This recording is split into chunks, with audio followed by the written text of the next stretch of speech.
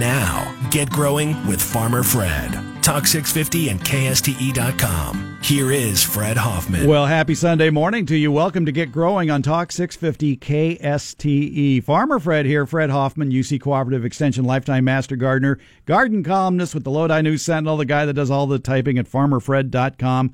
All the ranting at the Farmer Fred Rant blog page at twitter.com/farmerfred. Daily garden tips, lots of snark.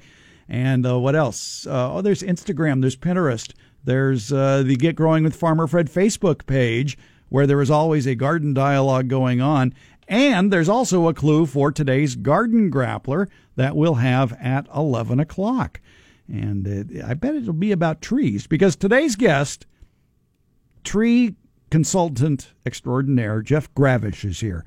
Certified arborist, sales manager out at Bothing Treeland Farms down in San Joaquin County. They're a wholesale grower of trees, shrubs, perennials, grasses, and ferns. And they sell to your favorite nursery, so you can usually find a lot of their product at your favorite nursery.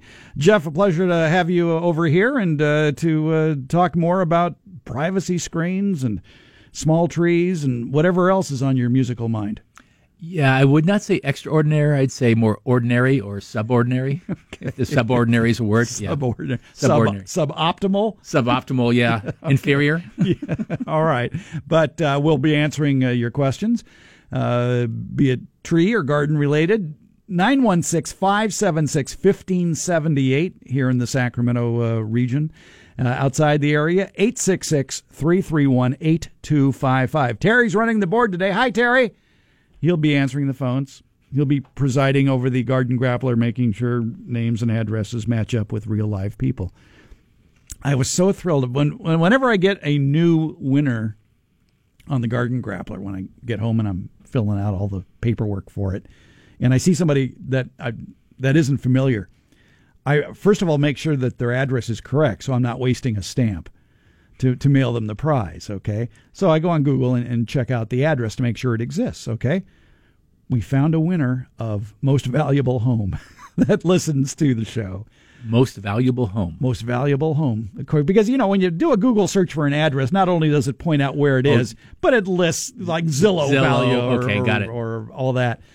And we had a winner last week who lives in Carmel, and the last time that home sold was in 1997, and it sold for like $700,000, and today's market value is $4.5 million.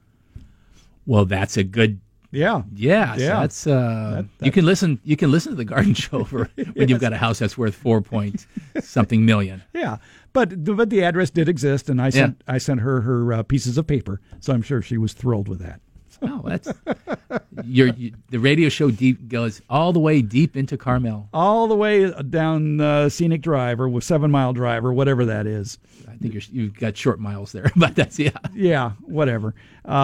But hey, we're just simple farm folk here, and I have a question about what happened at Bothing Treeland Farm in the last month. Did the hard freeze affect your inventory?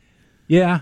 We put a lot of our material. First of all, we sell all across the Western United States, but we sell a lot of material into the Bay Area, and some of that material, I have to use the word material because it's the way I describe the product. That's the way you guys talk, yeah. Yeah, it's frost tender. So we have houses out of the nursery. We put everything inside the houses we can. And then what doesn't get outside the house just has to suffer.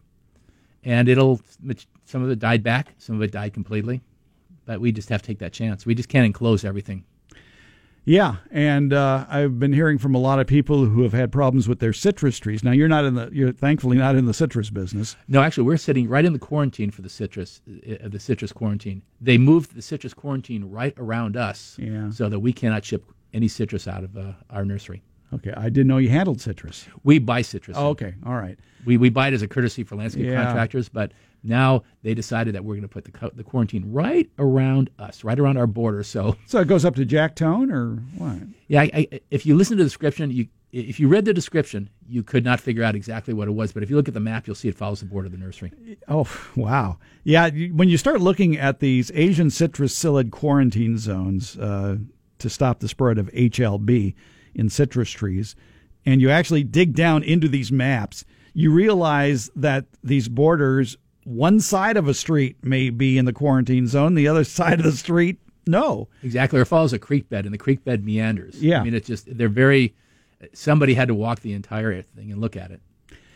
But anyway, I've been getting these questions from people who have been describing symptoms of what's happening to especially their Meyer lemons over the past couple of weeks, which include losing a lot of leaves and fruit that was on the tree, but it's turning black.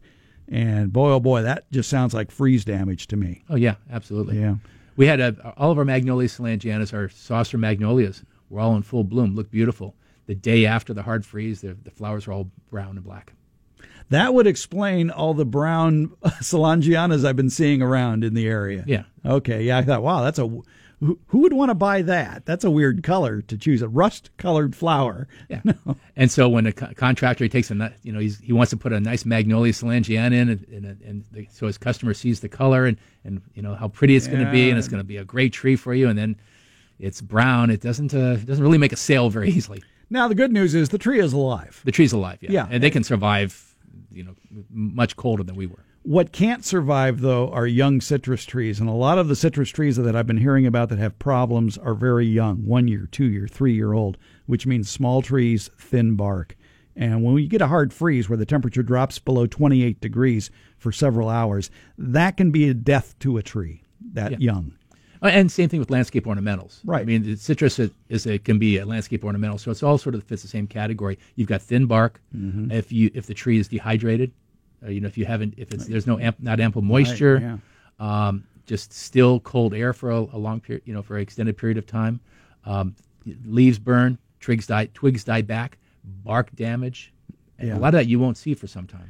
And be very wary, too, if you start seeing vertical cracks in your trunks of trees, because that might be a side effect of the hard freeze we had, and it's like sun scald.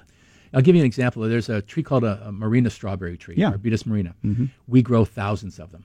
So several years ago, there was a real hard frost, and we discovered cracks at the base of the trunk. And the cracks were maybe 5 inches long, but they were just like little cleft cracks. Mm-hmm. And we had to dump a lot of trees.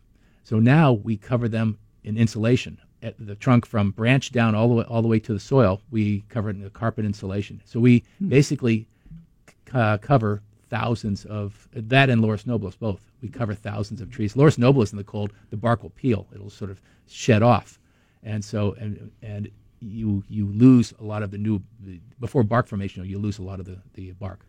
The local carpet store must have been thrilled with you. Oh, they love us. Yeah. We take all scraps we can get. Yeah, and so but we have 6 foot length of carpet, all in massive piles, and we have to go through and cover every one of them. That's a very good technique, though, for preserving the integrity of trunks of the tree. Is just when a hard freeze, especially, is predicted, is to get out there and wrap the trunk of the tree with whatever you have. It might be blankets, it might be surrounding it with hay, it might be piling up anything you can find, including old carpets. Yeah, carpet works really well for us because we've got labor. We can sit there and we can slice them up. For the homeowner, if you're ripping out your carpet, save some pieces. But this works on single trunk trees very well. If you have a multi-trunk tree, then it's more difficult. It's harder to wrap it and close that unless you get a cloth like a tape, a cloth that you can sort of can wrap around. You can buy, I believe you can buy commercial wraps. Oh, yeah. Yeah, oh, yeah, sure. Or even if you just wrapped it with newspaper or cardboard. Yeah, anything, yeah. Anything temporary just to protect it. Now, I would hope that by March 11th, we have no more hard freezes for this year.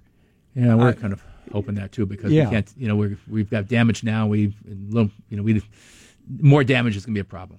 Yeah, but if history is a guide, and I hope it is, we should be out of frost season here in Sacramento in the next couple of weeks. Yeah, we think so. Yeah. That based upon all of the records we have, we think we should be good. Yeah. But then it's just been a weird year. Yeah, well and every year is going to be weird from now on, it seems. Thank you. Yes. Jeff Gravish is here. We'll take a break. When we come back, we'll delve into the email you've been sending to Fred at farmerfred.com and your calls, 916-576-1578. Or toll-free 866-331-8255. It's Get Growing on Talk 650 KSTE.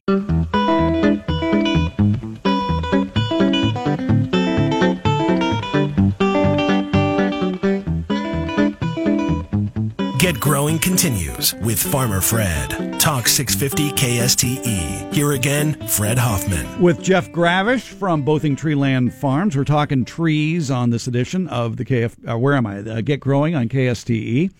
And we've been talking about spring flowering trees, about privacy screen trees, about trees that are good for small yards, small trees.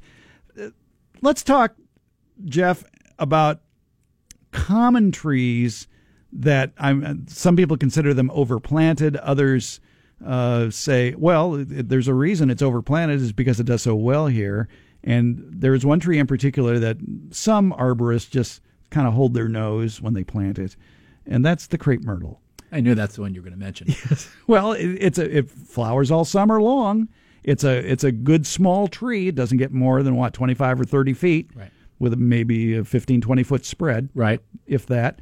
Yeah, it can get sooty mold and aphids. Whenever you have an aphid or an insect pest named after you, Yes. there's a problem. So you have crepe myrtle aphids on crepe myrtles. Yeah. Is it true that there are some powdery mildew-resistant varieties of crepe myrtle? Yeah, the Indian tribe. Yeah. It's a hybrid. So they call them, here we go with Latin again, Lagestromia foriae. Foriae, okay. Foriae As hybrids. opposed to the indica. Yeah. Indicas, if you see Lagestromia indica, and those be trees like Twilight Purple and Cherokee, those are ones that can get mildew. If you see Foriae, and they're called the Indian tribes. They were developed by the the U.S. Arboretum. And so they'll have names of Indian tribes like Tuscarora, if you're into Indian tribes. Right. And you know which ones are what. Catawba, Muskogee. Yeah. Those are the basics. Natchez, Muskogee, and Tuscarora. Those are some of the first ones that came out. They're the basics. They're standards. They're used by landscape architects all over California. And a crepe myrtle is basically kind of a shrub. It should be treated like a shrub on a stick. I mean, it does best when it's cut back. Mm-hmm. As an arborist, since it's a small tree, we grow them as a tree. We grow them with technical stuff on here. a single stem. Yeah, and technical stuff. We grow them as single leader, just like we would a maple. Right. We're one of the few nurseries that do that because that is sort of an accepted practice for trees. But this tree doesn't care because the minute you plant it, it's going to grow into a round-headed tree. And most people want to cut them back because when you cut them back, you get more flowers. Yeah, at more of an eye level, too. Right. And it also has the tendency, because it wants to be a shrub, it's going to emanate branches from the base. It's going to sucker. It's just going to keep popping. And you just have to work at it. But it's the reward you get for it because especially the Indian tribe crepe myrtles have very big flower heads, much more than an indica does, the other kind. So they have these very, very large flower heads, especially in a nursery, of course, because we're feeding them and they're keeping them very happy. But they're just I think they're great trees. There's a lot of confusion, though, about how to prune a crepe myrtle tree, and the instructions can get kind of complicated about removing anything older than 3 years old, and basically doing more thinning than heading back. Now, again, I look at it as sort of in its own category, or there's other trees sort of that category. The crepe myrtles I have in my yard, I cut back. I just cut them back and get new flowers, new growth on them. How far back do you cut them back? I cut them back to where the branches originated. Sort of like a mulberry. I treat them like a mulberry. Yeah. Okay. We prune crepe myrtles in the nursery after the first bloom. We always have something blooming, so we always are cutting them back, and they'll get new blooms. And so you'll get 2 to 3 blooms easily in the summer if you prune them timely. But I don't treat it as a structural tree. I've got trees in my yard that I work at that are structurally sound. I pay attention to the structural issues that need to be watched when pruning a tree and maintaining a large shade tree. Crepe myrtles, I don't. I just treat it as, like I said, a shrub on a stick, or like a photinia or anything else. I just cut it back. I don't care about the structure. I don't worry about that. Now, that's me because I have had some experience with it. Right. For homeowners it might be different, but you see a lot of crepe myrtles that are cut back like a mulberry, that are just stubbed all the way back to where the branches started. The one I see in my neighborhood, somebody cut it back to it's no more now than 6 or 7 feet tall, and it's just the stubs of all the various branches. Yeah, I actually have that. I had some Tuscaroras that I planted, maybe 20 years ago. Yeah. That I cut back to, they were probably 25 feet tall, I cut them back to 10 feet tall. Just chopped them off. All right. Now, again, that's heresy. Yes, I That's know. heresy. But this is a tree that's just different to me. I just treat it differently. I treat it as a big sort of shrub, and I just I don't worry about. I'm not worried about it failing structurally. So it doesn't produce multiple leaders when you hit it back that severely? Oh yeah.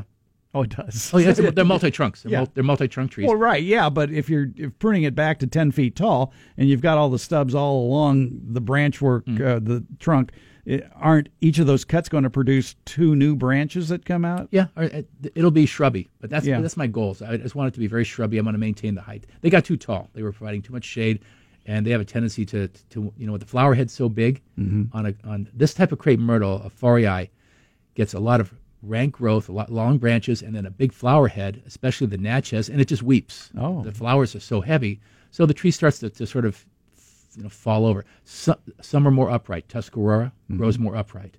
Muskogee grows sort of round. Natchez grows sort of wide, but they have huge flower heads, a lot of weight, and they just fall over. They weep. So I just cut it back. That's something I don't worry about arboriculturally. I just you'll get new growth on it. I cut it back, and I can maintain the size on it. One of the more popular crepe myrtle varieties several years ago was the Dynamite, bright red, beautiful when it was in flower, just this like a red stoplight in the distance. It And was still very popular. still very popular, but over the course of time, over the course of years, does that flower change color? Well, the flower will change color just in the course of a single growing season. Oh, well. Okay. We grow Arapaho, which is very similar to a Dynamite. The reason it's called Dynamite is because the flowers, the red flower will start producing some white petals on it. That's what people see, yeah. Right. And so you see the white petal produced, and you think it's an anomaly. But that's just what the tree does, especially in a certain time of year. It's toward the later part of the growing season. But also, I got a call one time at a job site. The architect said the trees weren't Arapaho. So Arapaho looks like I said very similar, does very similar things in the red color. We said it's pink. Well, it's because the flowers fade. The flowers start off red, and then they get pink as they get old. I get old, I get wrinkled. Flowers get Pink. Flowers fade. Yeah, they or fade. I sunburned, get pink. Yeah. So it was the correct tree, but didn't understand that the flower color changes. All right. Back to the phones we go. Numbers to call in, 916-576-1578 or 866-331-8255. Let's talk to Jack here in Sacramento. Hi, Jack. Good morning, gentlemen. I have a question. I manage large design, build, construction projects that run multi-year.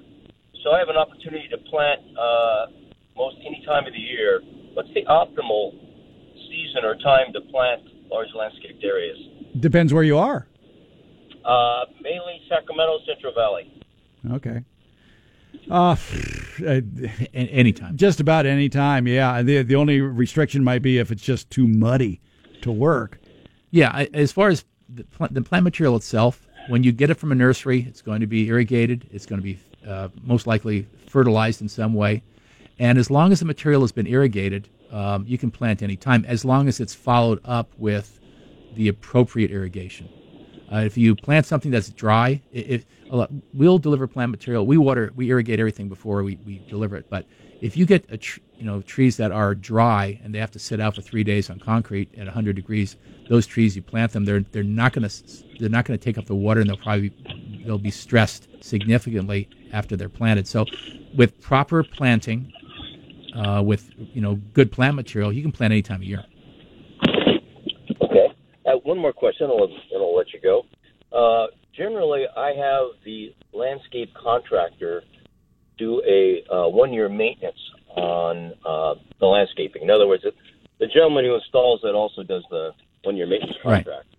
And that seems to be the optimal way for me to work. Does that make sense to you?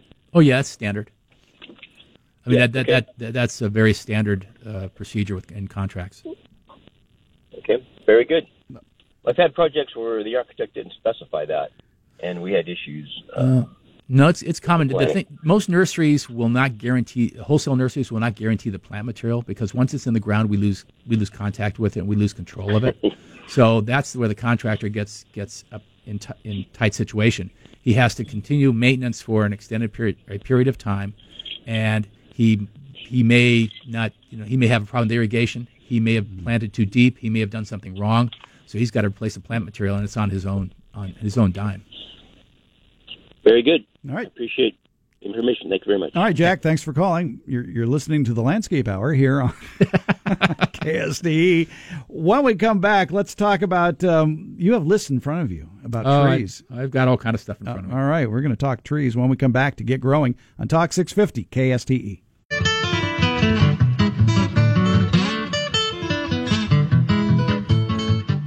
You're listening to Get Growing with Farmer Fred. Talk 650 KSTE. Here again, Fred Hoffman. With Jeff Gravish from Bothing Treeland Farms, consulting arborist. We're talking trees that make for good privacy screens, or shrubs for that matter.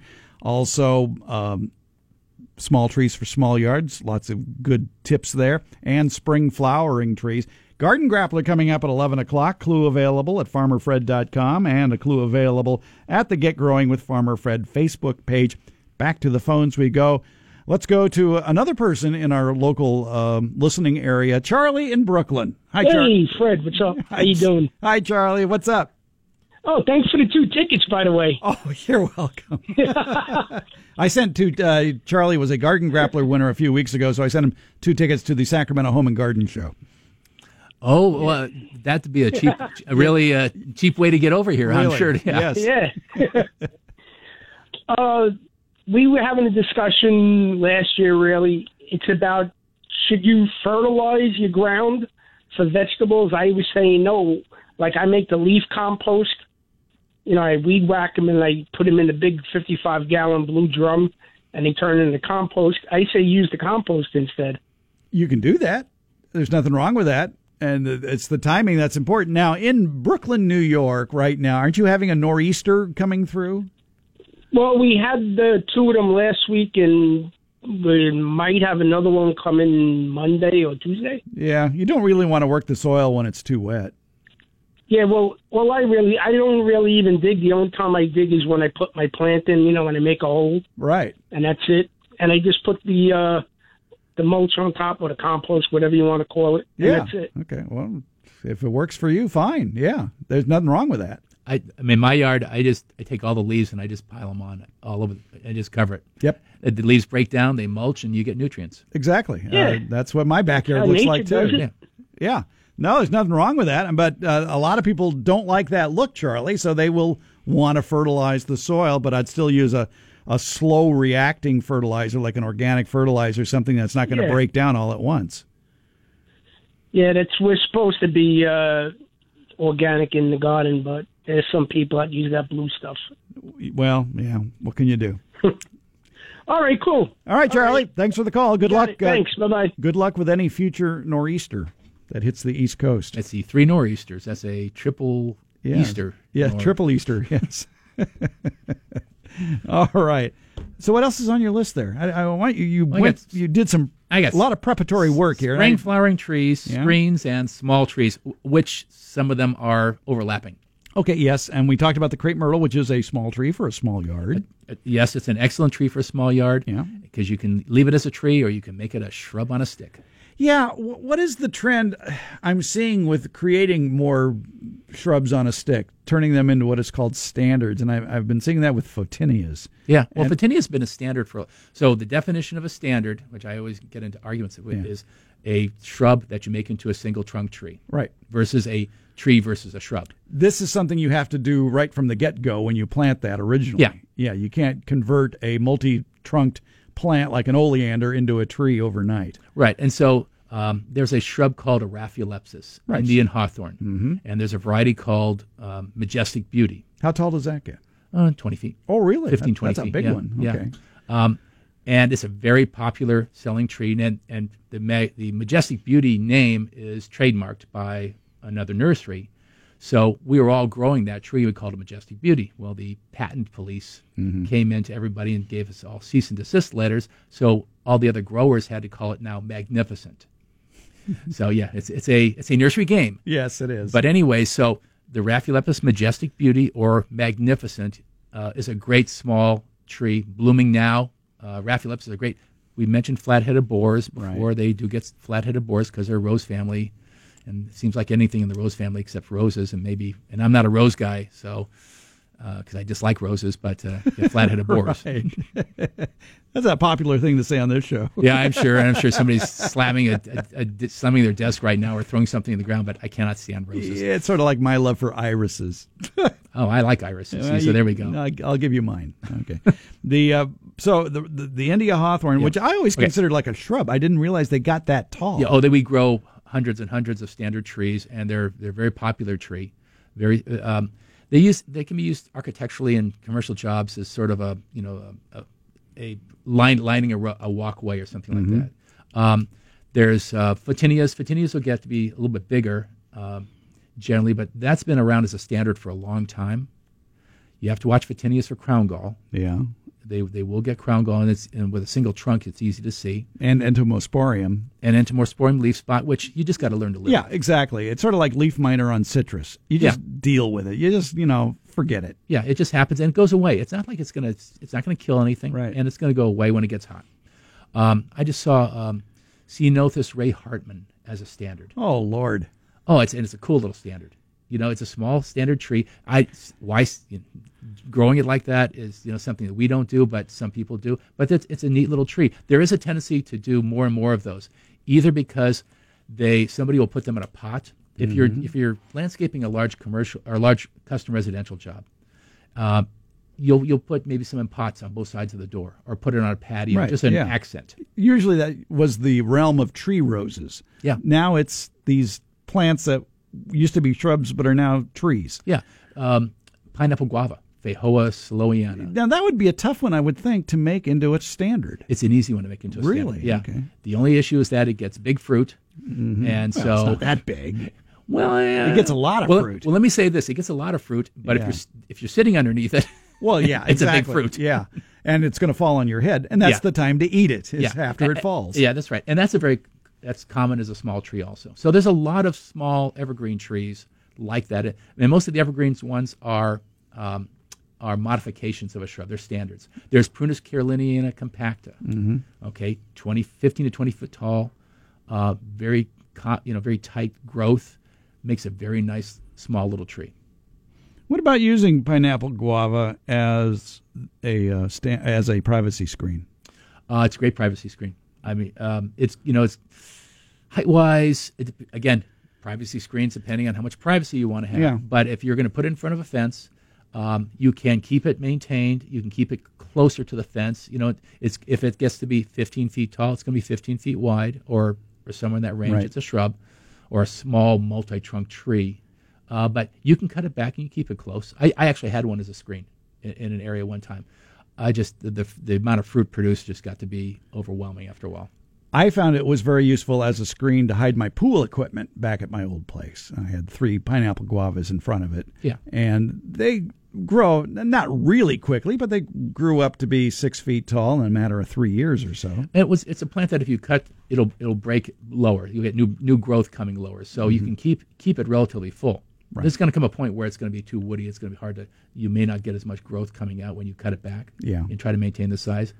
But it's a great screen. And you can use the flowers in the kitchen. The flowers are pretty. I mean, they're really pretty flowers. Yeah, pineapple guava, sometimes known as the Phaehoa, sometimes known as the Aca. The Aca, yeah. Depending on what edition of Sunset you have. The International Congress of Botanical Nomenclature, where all the pointy heads sit together and say, I don't want to call it Phaehoa anymore. I want to call it Aca. Well, why do you want to do that, Bob? Oh, because I don't like Phaehoa anymore. Yes. And then they mess up the nursery industry. And another way they've messed up the industry is with another plant that I really like that would probably make a good privacy screen too. And in a month or so, it's going to be a great show for the nose.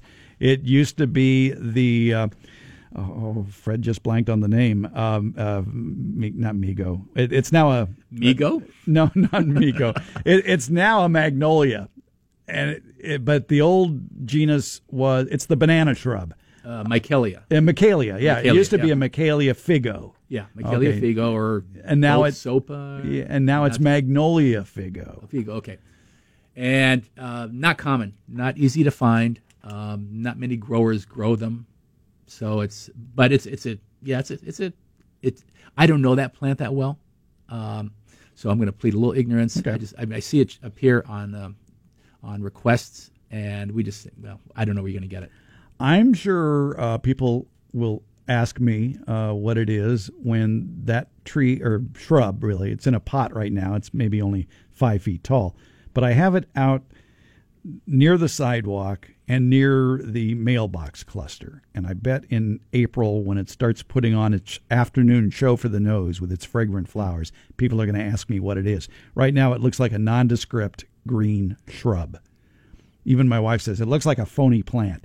It's not. It's got glossy green leaves, and it has insignificant flowers, but they're just so aromatic in April. And it's we had one at our old place next to the patio door, and we were constantly pruning that back to make sure it was not taller than the house. Mm-hmm. So it could get 8 to 10 feet tall in no time. Yeah, and there's other fragrant shrubs that make great screens too, like Osmanthus fragrans. Mm-hmm. Yeah, and that's one because it can take some shade. So it does well in the shade, and it has a very fragrant flower. There's oh boy, now I'm going to blank on a couple things, so I'm not going to go. Well, as long as you don't say winter Daphne. No, actually, I would tell everybody don't go near winter Daphne. Well, it's great for going near it for the odor, yes, the smell, but their fragrance, I guess, is the way to put it. But just good luck keeping it alive. My advice whenever I see a winter Daphne that looks great, I tell the homeowner, whatever you do, don't do anything different. Just leave it. Whatever you're doing, just keep doing it. Yeah. Leave it where it is. Don't take it out of the can and plant it. Just leave it in the can and just let it sit there. And if you want fragrance, just let it sit there in the old container, but don't touch it because they are fussy. Yeah. But I found we did transplant it out of the 1 or the 5 that it came in and put it in a large container, but it sat there forever and did fine next to the front door, a north-facing front door.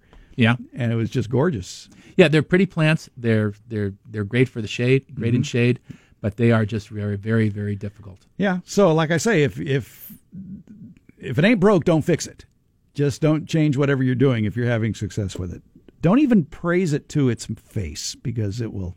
You can talk behind its back. You can talk behind its back. Yeah. That's fine. But if you start praising it effusively, it'll take its revenge out on you. Yeah, that's sort of the way my wife feels about me. So. Yeah, we won't go there. We'll take a break. More Get Growing on the way on Talk 650 KSTE.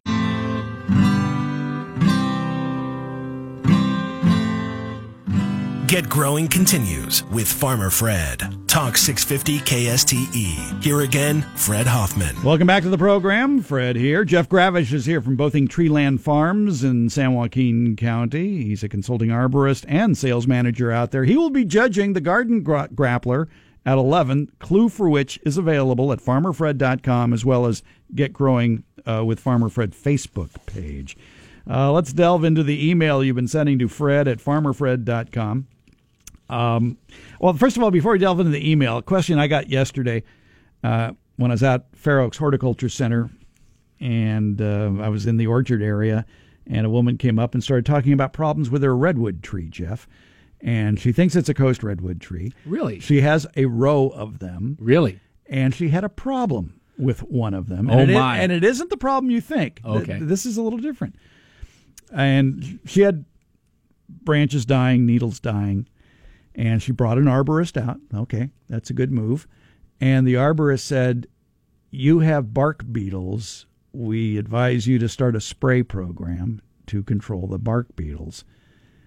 And I was trying to think of, okay, which bark beetle attacks redwoods? And I guess it's a cypress beetle that attacks redwoods. Although I'm not familiar at all with beetles being a problem with redwoods. Not a significant problem that I remember, but my college's degree is entomology, so I have to go back into the memory banks here. But redwoods, I do remember redwoods being attacked by bark beetles. Okay. Cypress beetle, you start getting into the same thing with plants. What is it really? Right. Yeah. But I have seen bark beetles now, and of course the definition of bark beetles. What is it exactly? Is it a shot hole borer? Is it? It's sort of a. I think if we Googled it, we could probably find examples of it. This person hadn't seen the beetle. All she saw was sap running out out the tree and the arborist said, you have this beetle, let's start a spray program. Okay, no, so I wouldn't go that. Sap runs for many different reasons. Yeah. I mean, maybe a hard freeze? Okay, and also just like natural. I mean, when it gets hot, the tree's pulling up a lot of water. At times, just wants to, let go some pressure. Right. So the dying of various branches could be one of the more common maladies of coast redwoods in our area these days if they're over a certain age of 15 or 20 years. And that's some sort of crown rot disease. There could be a lot of things. You should not put a spray program together to control something unless you know for sure you have it and you've seen it. And bark beetles aren't that hard to, depending where they are on the tree. Redwoods have very thick bark, and sometimes it's difficult for a bark beetle to penetrate that. Mm-hmm. And sapping is generally a defensive mechanism. When the beetle goes in, the tree produces sap to push the beetle back out. So that means that sapping a lot of times is just you're being attacked, but you're controlling the situation. The tree's defending itself. So it could be, but I wouldn't sit there.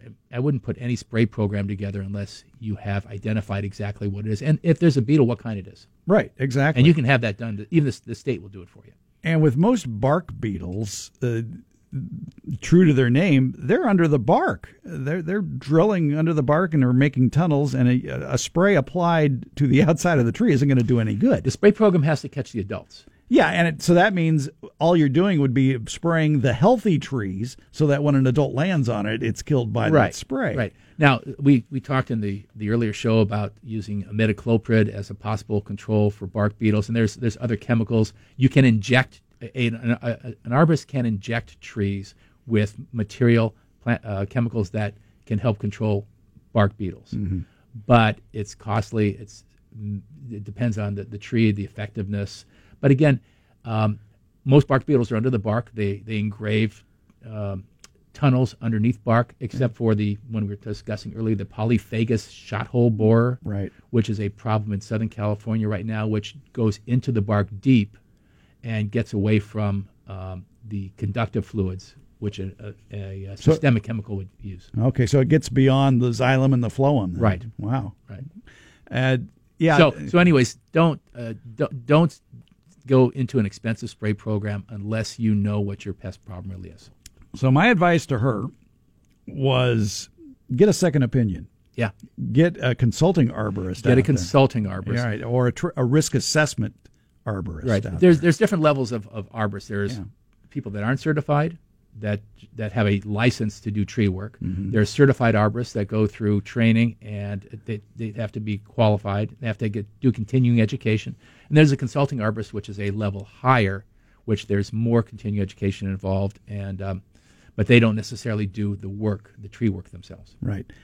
Then there's the guy and his family in the pickup truck with a chainsaw that do work that you're really risking a lot. Yeah, they don't even have the basic D contractor's license. Right. They own a chainsaw, maybe a ladder. Yeah. They don't even have a chipper shredder. They're not bonded.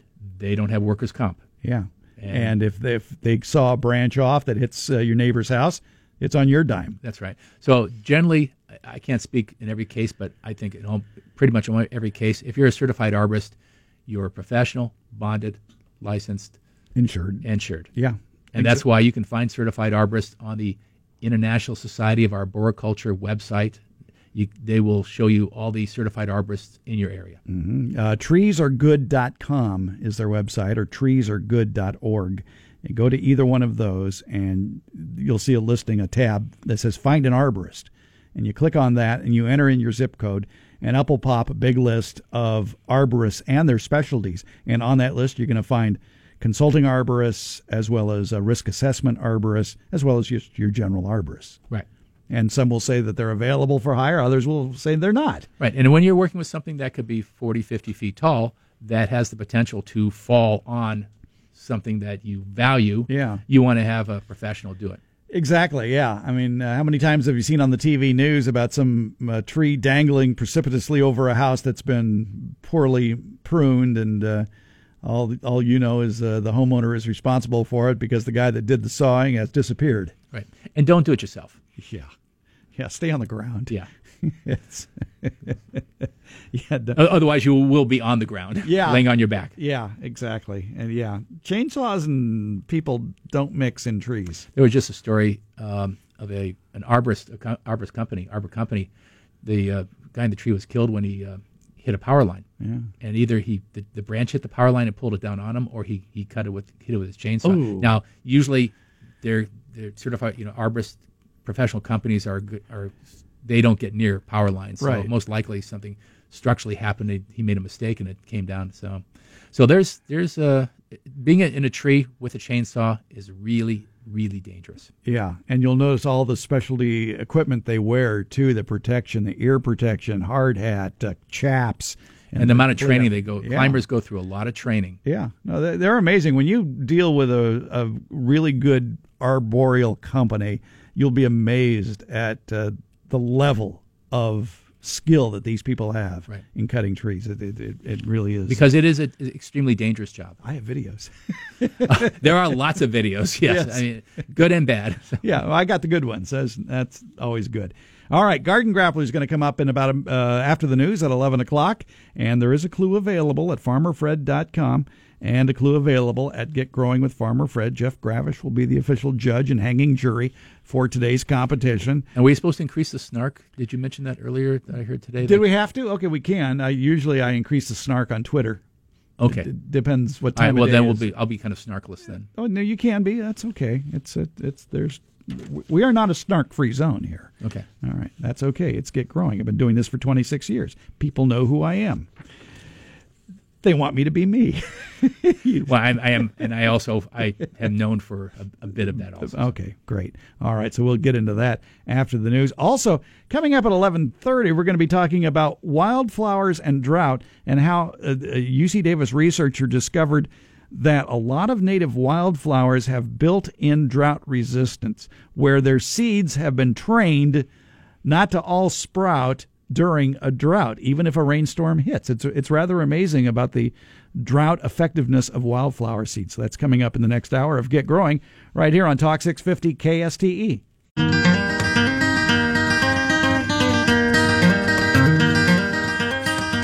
You're listening to Get Growing with Farmer Fred. Talk 650 KSTE. Here again, Fred Hoffman. All right, it's Garden Grappler time. A chance for you to pick up a prize or two from the Farmer Fred Prize Closet if you're up on your spring flowering trees.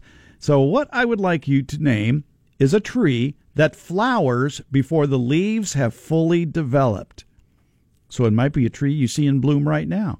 Name a tree that flowers before the leaves have fully developed. The numbers to call, 916-576-1578 or toll-free 866-331-8255. However, be specific. Don't just say, magnolia, because there's a lot of magnolias, and not all of them are spring-blooming trees where the leaves have not fully developed. So be specific. Name a tree that flowers before the leaves have fully developed. Be specific. All 5 callers get a prize, special bonus prize for caller 5, because as you know, in the Garden Grappler, you cannot repeat an earlier answer. Again, the numbers, 916-576-1578, or outside the area, 866-331-8255. Good luck. All right. Jeff Gravish from Bothing Treeland Farms is our judge and jury for this competition, by the way. So, Jeff, while people are calling Terry and he's lining up the winners and the losers for today's competition, let's talk shop here. What are the trends coming? Because as part of a wholesale nursery, I would think you have to plan ahead. You have to plan and think about what's going to be hot in 5 years. Exactly, yeah. And it's like that's crystal ball stuff. Yeah, because it takes time to propagate and to grow a tree. So we do look at 5 and even in 5 years and even longer. Right. The trends. Let's take this area. We're in Sacramento, so let's take sort of Sacramento, Northern California as a guide. So what sort of trends do you look at? Do you look at, well, let's see, it's not raining much there anymore. Maybe we better find some drought tolerant plants. Yeah, we do take that into account. Yeah. Well, and Sacramento wanted at one time to be Portland. Right. It wanted, so we're bringing in Paris. Yeah, we're bringing in a lot of maples and elms and ash trees, and so we want to be, we want to have that big luxurious fall color, that we get Big broad canopy. right. So no, that's still there a bit, but because of MWELO, because of government regulation as far as water usage, and we can get into MWELO, but it gets into the weeds on that. But it's now we're becoming more Denver and Las Vegas. Las Vegas, drought-tolerant trees used in Southern California, Las Vegas, New Mexico, Texas. And then Denver, I say, because there's a lot of intermountain drought-tolerant plants and trees, and more shrubs, more shrubs than trees that are being used in California more and more. Grasses that go dormant in the winter, deciduous shrubs. In California, we think so much of evergreen shrubs. Right. We want to have constant green, but deciduous shrubs, like they have in cold areas back east, can give you, fall or spring color, spring flowers, fall color, sometimes berries, sometimes attractive bark when they lose their leaves. Mm-hmm. So those are the sort of the trends we see. Succulents are a big trend now.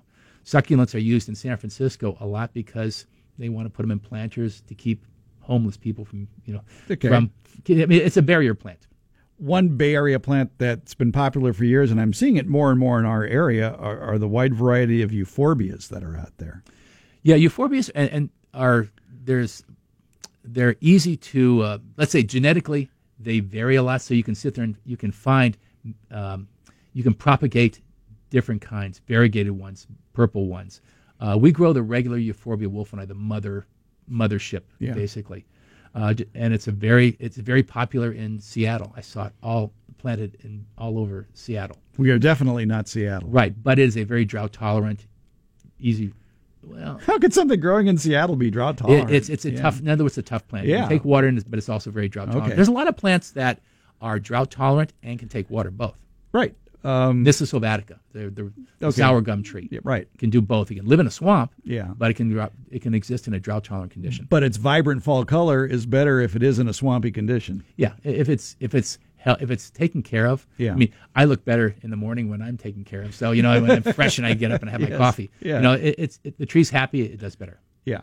And the trees that have fallen out of favor as we tried to get away from that Portland experience and more, like you say, to the Las Vegas experience, some of the trees we planted over the last 30, 40 years have developed so many problems they're not even available at nurseries anymore, like the Modesto ash. Yeah, Modesto ash is at one time it was sort of the tree du jour. The perfect tree. Planted every place.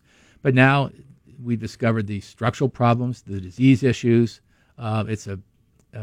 A friend of mine has a 60-foot tall Modesto ash that has to be cabled completely together because it's failing. So, but they don't want to remove it, so they're cabling the tree. But it's a tree that needs help, and it isn't grown anymore. Nurseries follow trends. We get rid of the old, we bring in the new. So Modesto ash, she oak, casuarina. Casuarina stricta? Yeah, casuarina stricta, which sort of looks like a pine in a way. Yeah. It's an Australian native. It's interesting. But it's just a structurally horrible tree. Yeah. I'm thinking of a similar plant from Australia that begins with a G, and it was used as a landscape tree. Think about Gajira? No, which is still used. Yeah, may have been a Gajira. Yeah. Maybe that's what I'm thinking of. Australian willow? Yeah. It's still used extensively. Okay, yeah, that's still a very popular tree. All right. And a good tree because it's drought tolerant, just grows, no insect pests, no disease problems. One tree you don't see much of anymore, I can guess why, is one of the parents to a very popular tree now. The very popular tree now is the Catalpa. One of its parents was a Catalpa, which is a cigar tree. And cigar tree, big leaves, those cigars, the green cigars that hung from the tree. Right. But it was just, I think, too big for its britches. So it's Chalopsis and Catalpa becomes Chatalpa. Chatalpa. And the Chatalpa now, big seller. Yeah, we grow a variety called Pink Dawn. And, since I'm in sales, I shouldn't say anything bad about the tree. I'll say it gets anthracnose. At least that's what it did in my yard. Yeah. Well, and again, there's a debate whether that's anthracnose or whether that's bacterial, because there's research being done in New Mexico that say that it is actually a bacterial problem. We spray them for anthracnose. We can't control it. So about midsummer, it looks pretty bad. Wow. Yeah, it does. It tends to lose its leaves. Yeah, it's my company will probably be annoyed at me. Well, I can just talk about my experience with it. I planted 6 of them back when they were the hot tree introduced back in the 90s, and 3 of the 6 blew over. Yeah. And you can't prop them back up and expect them to grow. They won't. They grow structurally odd. Yeah. They don't grow in a very, very symmetrical, they don't have radial symmetry. They don't have bilateral symmetry. They just sort of grow out and it's very difficult to keep them structured properly. We grow them to a central leader. We prune them extensively to try to get good structure to start. Mm-hmm. But it's a tree that once it leaves the farm and it gets into a landscape, it does what it wants. Right. And it's going to be a round-headed tree, and it's going to be a low-growing rounded tree. But when it doesn't have a disease problem, when it blooms, it's one of the few summer flowering trees you get, and it's a very pretty tree. But then it starts to have its disease problems. Where I have noticed where it seems to be successful year after year is in the foothills on a hillside that has good drainage. Yeah, I can't attest to any difference in that. Yeah. Sacramento, I'm on the technical advisory committee with the Sacramento Tree Foundation. And still? I'm still there. And we talked about, not recommending the Catalpa for the city of Sacramento, and almost like a round of applause went out finally, because it's a difficult tree. You have to, if you want it in your yard, you have to accept it. Now there are other varieties, and some of them may have more disease resistant, but Pink Dawn is the common one. Mm-hmm. Okay, and let's see, Modesto ash no longer popular. Evergreen pear. Oh, yeah, the evergreen pear. Now, we're talking, the evergreen pear would be the Pyrus kawakami. Yeah, Pyrus kawakami. Yeah. Talk about a brittle sail in the wind. Yeah, it's still grown by some people, but it is notorious tree for fire blight. Yeah. I mean, it is the if you Google fire blight, Pyrus kawakami comes up. I mean, it would come up, I think, as the poster boy for it. It's just a very poor tree, structurally poor. Yeah, needs a lot of work to try to get a proper structure, but the fire blight's significant. The close cousin to the Pyrus kawakami is the Pyrus Caloriana. Thank you, Caloriana, or the Chanticleer pear sometimes. Yeah, aristocrat. Or the Cleveland select, there's a lot of varieties of Pyrus Caloriana. So they're the so-called flowering pears that don't get fruit, but do get very small little marble-sized fruit at times, depending on the variety. And branches break of their own accord in the summertime. Yeah, and it depends on the tree. There's a variety called Bradford that is a structurally poor tree. Then there's one called New Bradford, which isn't really a Bradford, which is a better structure. They are still developing Calorianas to meet certain requirements. There's dwarf trees, there's columnar trees, there's spreading trees. The problem is that the tree is disease-prone, and it's being used less and less by cities. All right. We are in the midst of the Garden Grappler here, lining up 5 people who can name a spring flowering tree, a tree that flowers before the leaves have fully developed. But be specific. We still have an open line at 576-1578 here in the 916 or 866-331-8255. Name a tree that flowers before the leaves have fully developed. Be specific. We'll get to your answers when we come back to Get Growing on Talk 650 KSTE.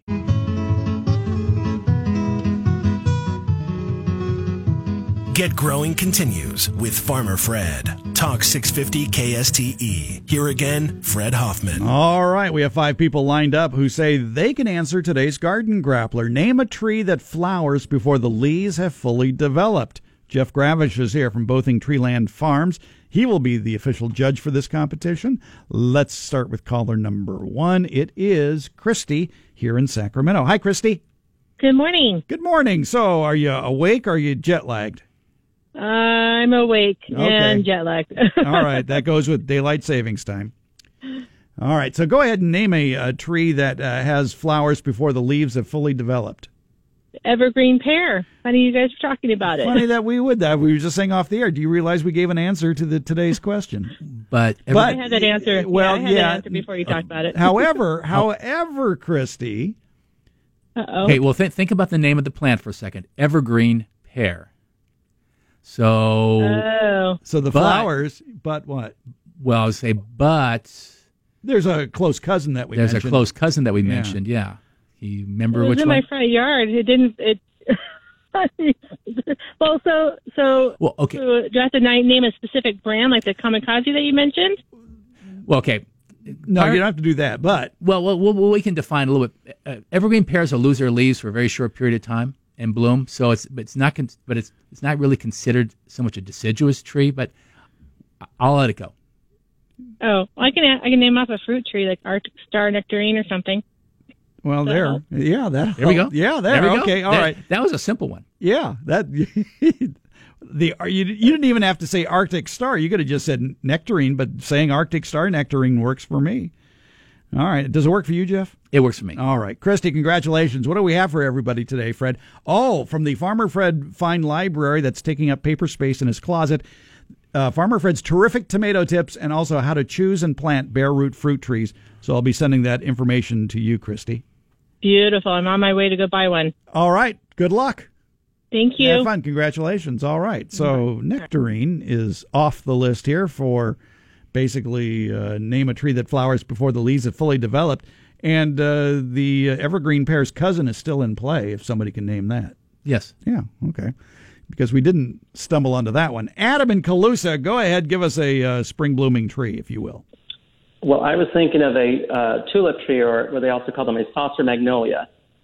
That's a winner. Yep, saucer magnolia. You were specific, and that's the Magnolia solangiana with very dramatic flowers. Oh, yeah, and there's lots of varieties of solangiana or related trees that'll do the same thing. Yeah, and variety of colors, too. Yeah. The saucer May I ask a question? Sure, go ahead. We're just here to answer questions. Sorry. It's regarding a privacy hedge. The side of my property is about 70 feet long. It borders an alley, runs west to east, and I was thinking about planting an evergreen hedge or tree, and I was thinking about an English laurel, but not sure how it would do in full sun in the Colusa area. Okay, that's what we needed to know is how much sun would that area get. English laurel struggle in full sun. Yeah. Now remember, it can be 15 to 20 feet tall and 15 to 20 feet wide.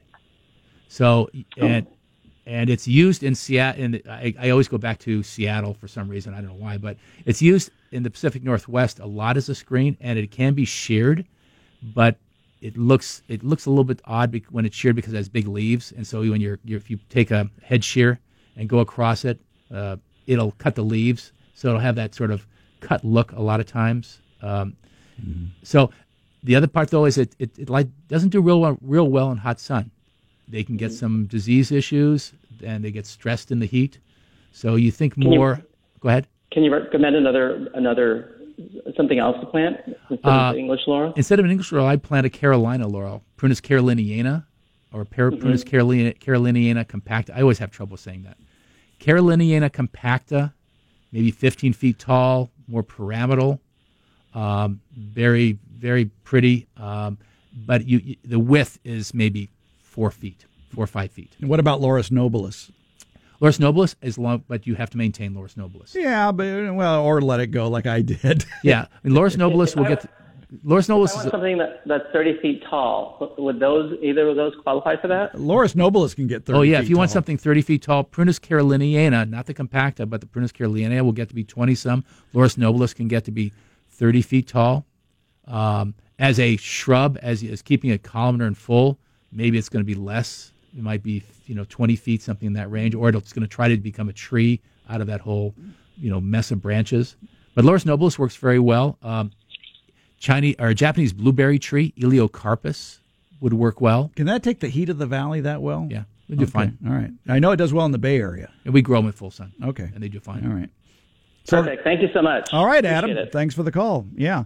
Plant. How far apart? If you're planting as a screen, how far apart would you plant these plants? 8 feet? Again, it just depends how much money you have. Yeah, and if you want instant screen or not. Laurus nobilis can get 15, 20 feet wide, I would guess, as a screen. Right. It just keeps building out. It grows straight up, but then it keeps building out and building out. It's a great bird hotel. Oh yeah, and it's also great aphid and mealybug hotel. Well, the birds eat them. Well, that's why. So it's a great bird hotel. Okay. Yes, yeah, exactly. This has a restaurant in the hotel. Yeah. All right. Marilyn in Sacramento, go ahead and give us a spring blooming tree, if you would, please.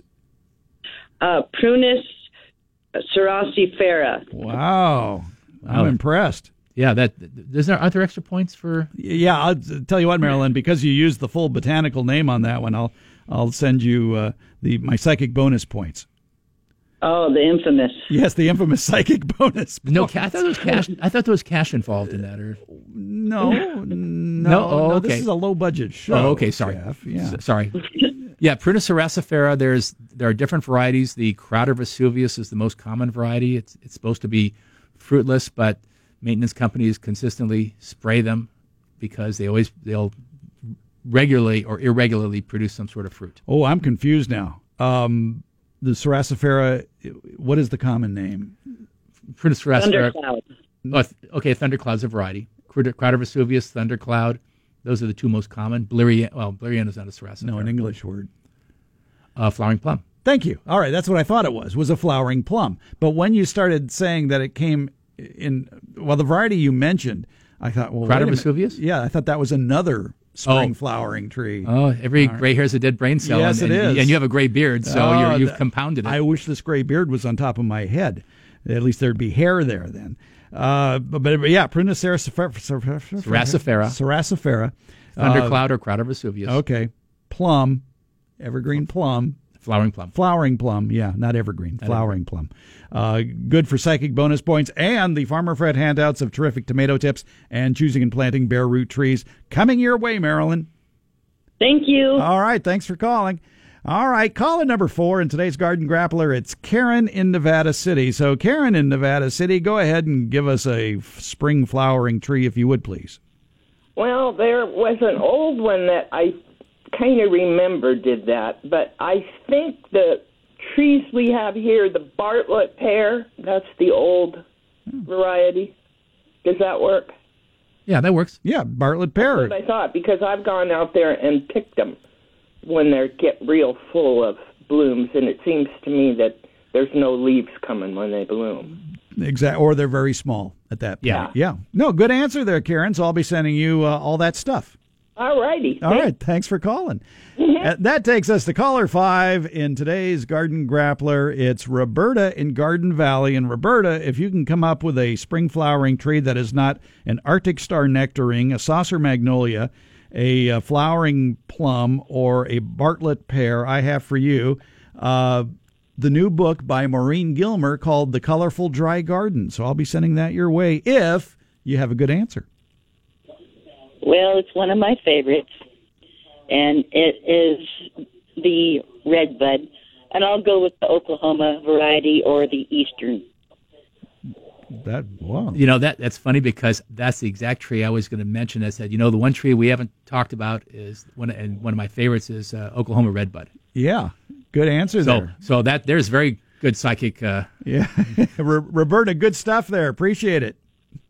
Well, I do live in Garden Valley. There you go. Oh. Okay. Yeah, that works. And so I'll be sending you that new book from Maureen Gilmer, The Colorful Dry Garden.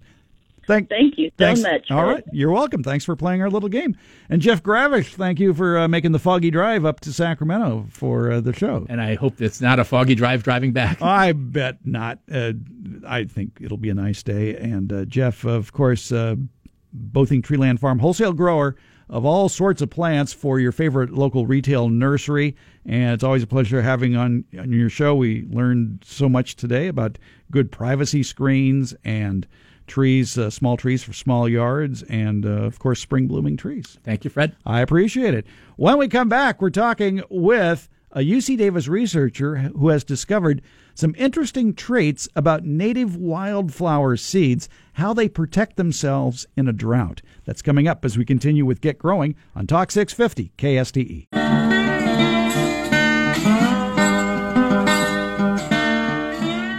You're listening to Get Growing with Farmer Fred. Talk 650 KSTE. Here again, Fred Hoffman. Interesting research going on at UC Davis about native wildflowers, and they may be more drought tolerant than you think. The study was published in the journal Ecology. Researchers analyzed more than 22,000 seedlings from soil cores collected at UC's McLaughlin Natural Reserve in Northern California during the fall of 2012 and 2014. And what they found was that seeds from native wildflowers increased 201% underground, while above-ground growth increased 14%. Rather amazing. Native wildflowers save a lot of seeds during California's drought, 201% more than usual. How about that? And this may also figure into why you may not have success, or at least your impatient success, with starting a wildflower garden.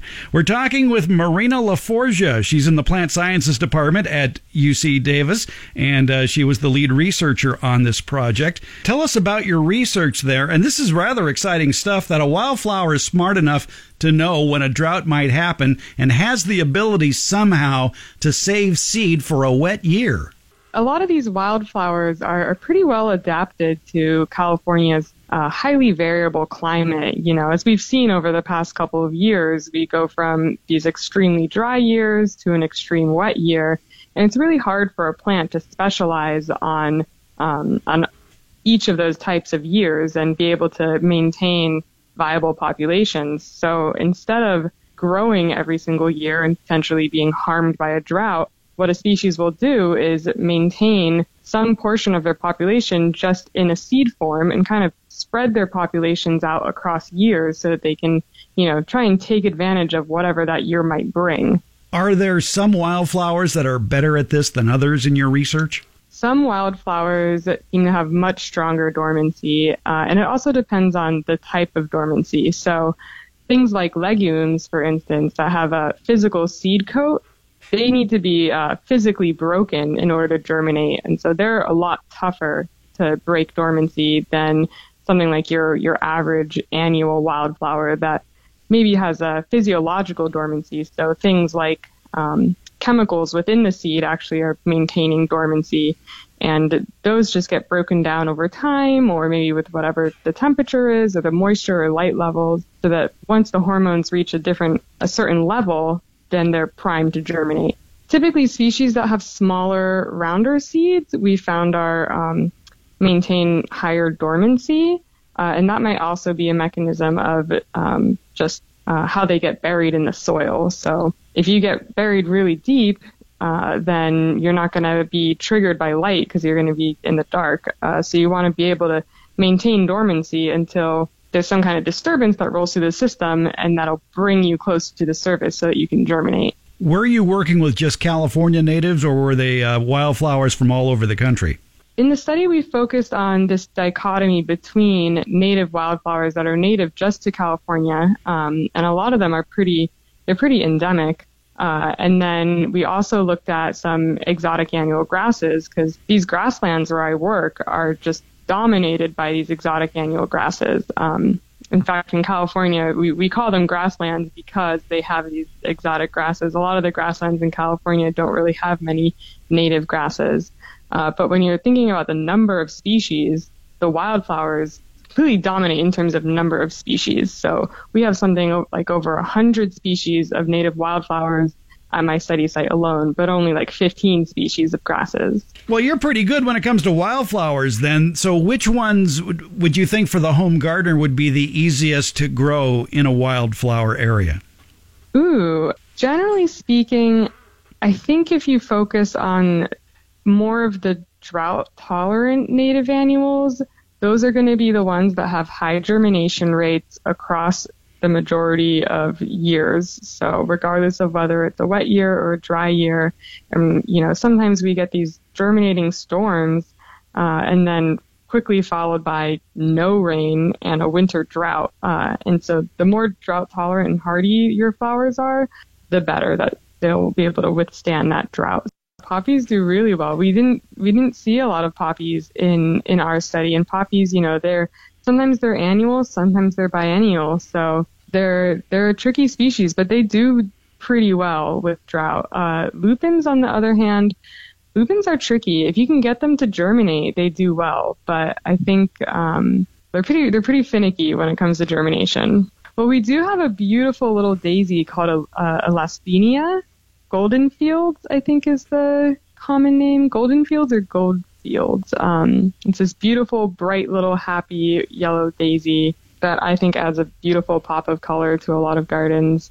Up at Peaceful Valley Farm Supply, they have all sorts of seed mixtures, including a California native wildflower mix that includes such flowers as the Arroyo lupin, pygmy leaf lupin, the California poppy, 5-spot, baby blue eyes, Chinese houses, tidy tips, Godetia, Goldfields, mountain phlox, California bluebell, beach evening primrose. The list goes on.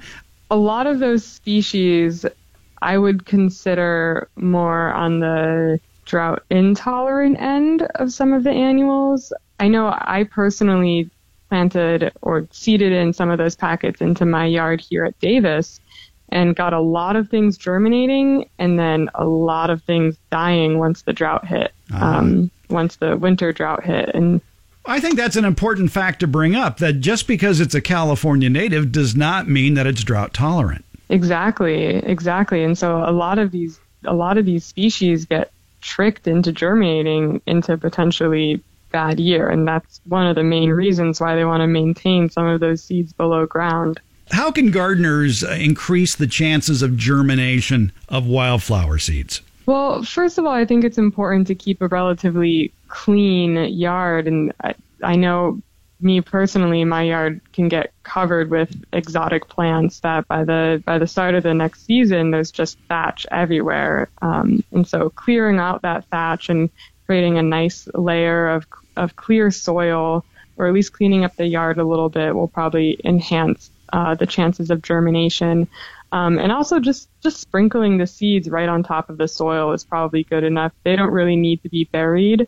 Some will get buried naturally, and then they might germinate at a later date. But I think one of the most important things that I've personally found is to seed right before the start of a big cold rainstorm.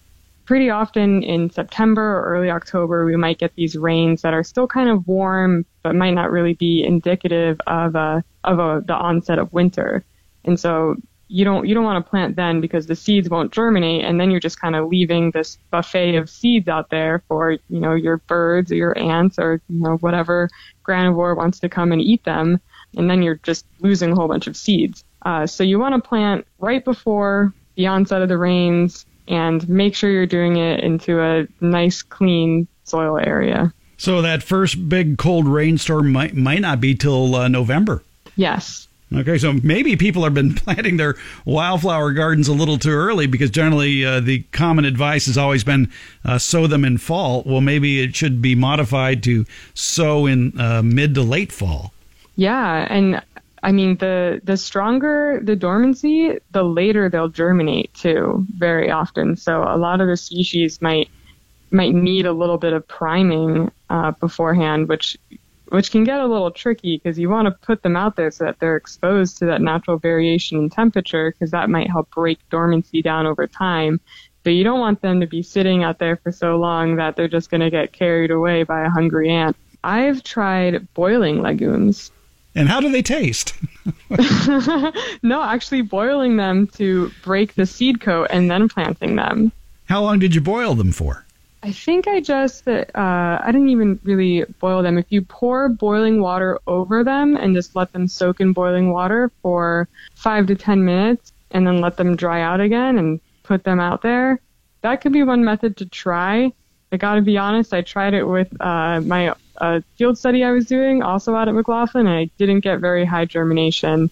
Another trick that people use is they use sandpaper. If you just put a bunch of lupin seeds between 2 pieces of sandpaper and just kind of scratch at the seeds, that can really help break the seed coat down to try and induce germination. But it's really, as long as you do something to break that seed coat, that'll really help ensure that they germinate.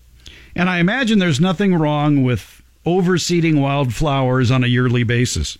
I don't see anything wrong with that. If you want to go for it.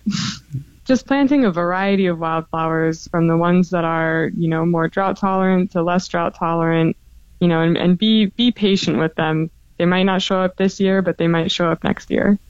We've been talking with Marina LaForgia. She's with the Plant Sciences Department at UC Davis, has been conducting a study on the drought tolerance of wildflower seeds, and it's amazing how much control those little seeds have to know when it's a drought year and to be able to sprout in a wet year. You can look for the study in the March 2018 edition of Ecology Magazine. Marina, thanks for a few minutes of your time today. Thank you. Coming up, we look at garden events going on today through next Saturday. Look at the weather and a lot more coming up as we continue with Get Growing on Talk 650 KSTE.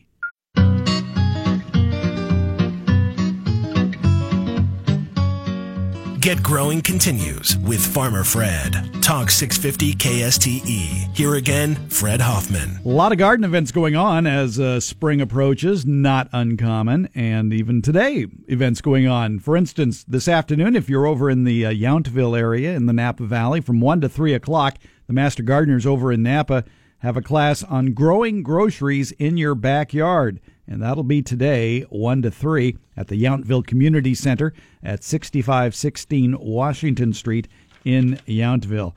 Also going on is the Dig into Spring event at Green Acres Nursery and Supply in Folsom. And the Master Gardeners of Sacramento County have an information table set up there from now till 4 o'clock to help answer your garden questions. Maybe you have a problem plant or insect that you need identified. Bring in a sample in a sealed container, if you would, please. And they can help you find sustainable solutions to your gardening questions. Also out there at the Green Acres Folsom today, Steve Zion will be representing Our Water, Our World. He'll be pointing out the garden fertilizers, insecticides, pesticides, fungicides, herbicides that are most earth-friendly and can do the job. And he'll be out there until, most of the day, he says. He'll be out there. And then next Saturday, he'll be out at Amy Hardware doing the same thing for Our Water, Our World next Saturday at Amy Hardware at El Camino near Watt. Actually, on Watt near El Camino. No, on El Camino near Watt. 10 a.m. to 2 p.m. Coming up Friday, a class on vermicomposting and composting put on by the San Joaquin County Master Gardeners at the Manteca Library at 320 West Center Street in Manteca. It's free, 10:30 to noon, Friday, March the 16th. On Saturday the 17th, the Master Food Preservers up in El Dorado County have a class on basic canning and food safety. So if you want to learn how to can your food safely, do it right. Lots of good tips and tricks. It's a free event. It's 9 to noon at the Bethel Delfino Agricultural Building at 311 Fair Lane in Placerville. That again, next Saturday the 17th. Also next Saturday the 17th, as well as Sunday, March 18th, the Shepherd Garden and Art Center is having their spring sale at the Old Shep, which is at 3330 McKinley Boulevard in Sacramento. It's a great building that a lot of garden clubs use for their meetings and special events, and it costs money to keep that building up, and the spring sale is one of their big fundraisers. Most of the clubs that participate at the Shepherd Garden and Art Center will be there, like the Perennial Plant Club, the African Violet Society, the Begonia Society, many more. So there will be a lot of plants, including bamboo, pots, garden items, crafts, jewelry, books, and a lot more next weekend, 10 to 4, at the Shepherd Garden and Art Center in McKinley Park, across the street from the tennis courts. They're at 3330 McKinley Boulevard. Free admission, free parking. All right, what else is going on? Next Saturday at the Old City Cemetery at 10th and Broadway. 10 a.m., they're having a little tour of the Hamilton Square Garden. It's a beautiful garden with a lot of perennial plants, 800-plus Mediterranean perennial plants the garden has. Many of them are drought tolerant. There's usually something putting on a show any time of the year. And again, this will be next Saturday, March 17th at 10 a.m., and you meet at the 10th Street Gate. Also keep your eye out for all the native bees that inhabit the Old City Cemetery. Dr. Gordon Franke, who runs up the Urban Bee Institute at UC Berkeley, has canvassed the Old City Cemetery and has discovered something like 87 or 88 different species of native bees that call the Old City Cemetery home. Yeah, great place. I mean, when the roses start blooming there come late April and early May, go out there and just enjoy it at the Old City Cemetery. But this tour of the perennial Hamilton Garden will be next Saturday at 10 a.m., and it, too, is free. Also going on next Saturday, the Master Gardeners of Amador County have a free public educational class on seasonal garden planning, basically planning your spring and summer gardens. That'll be take up with the subjects of local vegetables and annual flowers that can be grown during the warm months. They'll have handouts as well as a planting guide for various elevations and local microclimates. The class will be held in Jackson at the GSA building, which is at 12200 Airport Road in Jackson. It's 9 to noon. That is next Saturday. It is free. And also next Saturday, the Master Food Preservers of the Northern San Joaquin Valley have a class on fermentation, especially sauerkraut and kimchi. And there is a $25 fee, but you're going to learn a lot about fermentation, including sauerkraut, which has been around for quite a while, but also kimchi, a Korean dish made from fermented vegetables. And for more information, you can call 209-953-6100. The class again, 10 a.m. to 2 next Saturday, and the class will be held. Why didn't I write down where it's going to be? I don't know where it's going to be. I'm guessing it's going to be at the Cooperative Extension Office in San Joaquin County, out near the airport in Stockton, I think. Call them for more information like that. 209-953-6100. If you'd like your garden event mentioned on the air, try to get it to me at least 2 weeks in advance. The best way to get it to me, email it to fred@farmerfred.com. Please include the date, the time, the title of the workshop or event. If there's a cost, mention that. What other information I may need, like the location, keep that in there, and a website or contact information as well. All right. What about the weather, Fred? Let's do some garden weather. We all want to get out and do stuff and plant and pull weeds and all that good stuff we do this time of year. Actually, it'll be a good week for pulling weeds because it's going to be kind of a wet week. And when it's wet out, weeds come up very easily. Sunny today, partly sunny on Monday, and then rain moves in Monday night. 60% chance of rain in Sacramento Monday night, 100% on Tuesday, 50% on Wednesday. Showers likely Thursday, Friday, and Saturday as well. Not that cold, thank goodness. In fact, it may not even dip down into the 40s. It looks like the lows will be in the low 50s tonight and Monday night, and maybe dipping down into the high 40s Wednesday, Thursday, and Friday. Maybe getting a little bit cooler as the weekend approaches next weekend, but still in the 40s. No danger of frost or anything like that here in the valley, so it's looking good. But the rain, again, we need it, and the National Weather Service calling for 1 to 3 inches of rain in our area over the next week, which would be a good thing. And the colder it gets, better chance of snow in the mountains, too, which is even better. So they keep saying it's going to be a wet week. Let's see if this time it's right. All right. Coming up next here on this very radio station, it is the KSTE Farm Hour. And it's a news-packed show. We talk about the March snowpack, which actually got off to a pretty good start in the Sierra in March. That storm we had almost doubled the available water content in the snow. So we'll talk about that. That, of course, helps the reservoirs in the summertime as that snow melts in the spring and early summer and helps fill the reservoirs. Water that's going to our farms and cities here in California. And then we tackle the imposition of steel and aluminum tariffs by the Trump administration, which may cause serious blowback to California's farm sales this year.